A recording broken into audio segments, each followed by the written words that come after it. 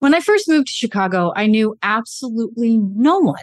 So I got involved in all sorts of things. I joined the Junior YWCA board, the PRSA Chicago board, and Chicago Sport and Social Club so I could make friends while I trained for my first marathon. The marathon training aside, I made great friends, but also killed my knees. The work I did with PRSA and YWCA helped me solidify my feminism. Before that, I thought feminism was a bad word. How young and naive I was. Also very sheltered. Since then, I've been focused on lifting up the women in our industry, working with men who believe in equality, and embracing the value everyone provides in the workplace. I've also noticed massive disparities that, as a business owner, I've been able to mitigate. But working with clients, it's harder because I'm not in control. One of those disparities is in how feedback is provided to women versus men. You know what I mean? Women are told they're doing a nice job and get pats on the head, while men are told they're crushing it because they drove a certain percentage of revenue or landed a big new client. Even if women have done exactly the same, they are not praised in the same way. This is what we'll discuss on this week's episode of the Spin Sucks podcast, the praise deficit between men and women and what to do about it. If you're a communications pro who works hard, doesn't compromise quality, and gets the job done, welcome home. We'll share our tips, tricks, and stories, and together we will change the face of PR. Spin sucks, but we don't. With the Spin Sucks podcast, here's Gini Dietrich. Welcome back to the Spin Sucks podcast. I'm Gini Dietrich. Let's start out with an example. Hypothetically speaking, let's say that two members of the same team had similar results in the third quarter. They each landed a whale client worth upwards of $250,000 in revenue. They each grew their team by 20%, and they each increased the pipeline by 25%. During their reviews, the man was lauded for these efforts. The feedback was concrete and actionable. Michael, thank you for all of your efforts in the third quarter. Because of the work you did to land client A, grow your team, and build the pipeline, we'll be able to reach our goals more quickly and will likely hit our stretch goals too. Michael received a promotion and a raise because of all the hard work that contributed to the growth of the business. He was honored at an all-staff meeting, and he was figuratively carried around on the shoulders of his team as if he'd hit the winning goal. Likewise, his colleague was lauded for her efforts too. Michaela, thank you for all of your efforts in the third quarter. You are a great asset to the team, and we are lucky to have you here. Michaela did not receive a promotion and a raise, nor was she honored at an all-staff meeting. Not because she didn't do equally the same amount of work as Michael, nor bring in the same results, but because women are still, yes, this is 2022, treated differently than men. Women receive more general praise than men, as you can see in this example. Michael was praised for the specific things he accomplished, while Michaela was told she's a great asset to the team and had a great quarter. Unfortunately, this is not a hypothetical. It's not a made-up example. It happens a lot, and I've seen it happen over and over again with the women we work with at client organizations. We all need encouragement from other people. We like to act like it's only Gen Z who needs a pat on the head and are told they're doing a great job. But the truth is, we all need it, and it needs to be concrete and actionable. Regardless of gender, role, or organization, everyone needs external validation to keep moving forward with momentum and motivation, to build resilience, and to understand where we excel and positively affect the team and our work. When we receive feedback from others, team members, colleagues, clients, or bosses, we gain valuable insights into the actions and behaviors that matter to them. These insights can, in turn, help us determine and prioritize exactly where it is that we can add value from a position of strength. This is why it's important to be as specific as possible in our feedback, both good and bad. It doesn't help to hear we're a great asset to the team or that we had a great quarter. Sure, it feels good, but it's not helpful or actionable. So why does this happen? And what can we do about it? In just a few minutes, I'll be back to talk you through the answers to those questions. I'll be right back. There are two things I want you to know about. The first is the Fundamentals of Media Measurement course that we just launched with Muckrack. And the second is the PESO model certification. Both will help you evolve your career this year as you learn how to measure your work using the PESO model to get you there. The Fundamentals of Media Measurement course can teach you how to measure your earned media efforts, create a successful measurement strategy, and report on your success. It will take you about 2 hours, but it has quick, bite-sized lessons you can take when convenient.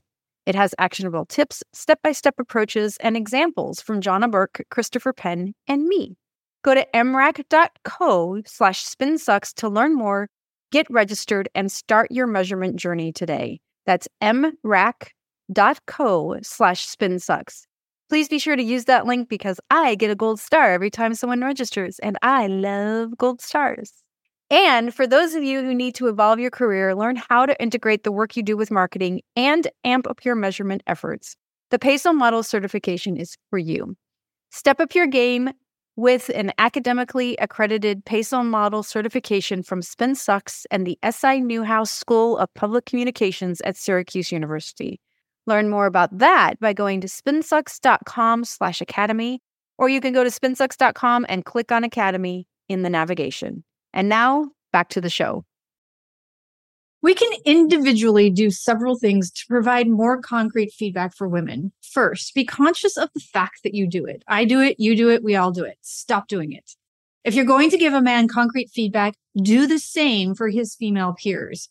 Remove the nurture and caregiving feedback and focus instead on the results-driven feedback. Without the same kind of constructive, positive encouragement, women fail to see their authority or contributions as equal in value to those of men and miss out on a critical opportunity to learn and grow.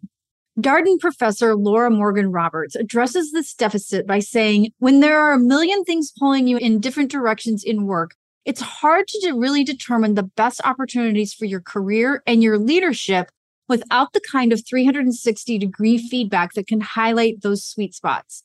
Validation from other people is a tool that can help you make strategic decisions about where, when, and how to invest your time and energy to create the most value. End quote.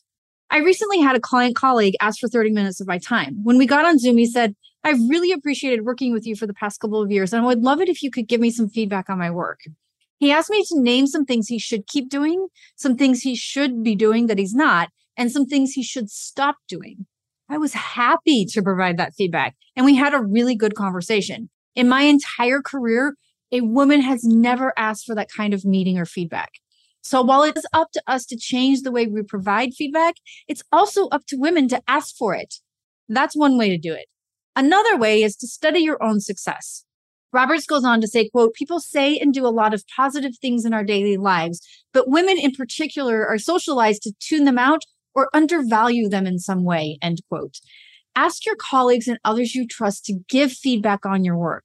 If you work with vendors or partners, ask them for feedback like the client colleague did with me. This will help you identify your peak experience and know where you should focus and where you should let go. I like putting it in the framework of what should I keep doing? What should I add on? And what should I stop doing?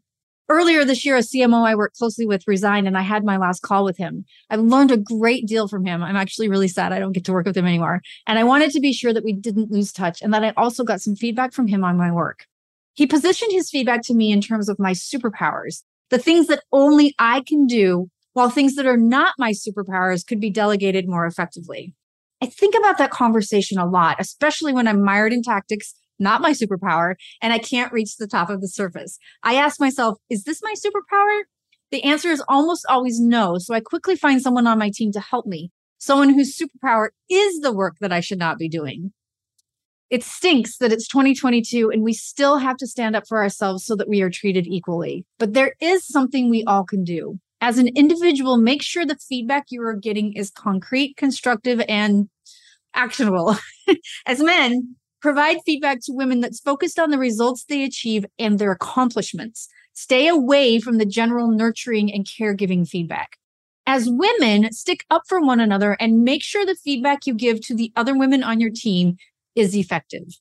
I watch my nieces and nephews who are in high school and college, and I'm not at all worried about the change they will make out there in the world.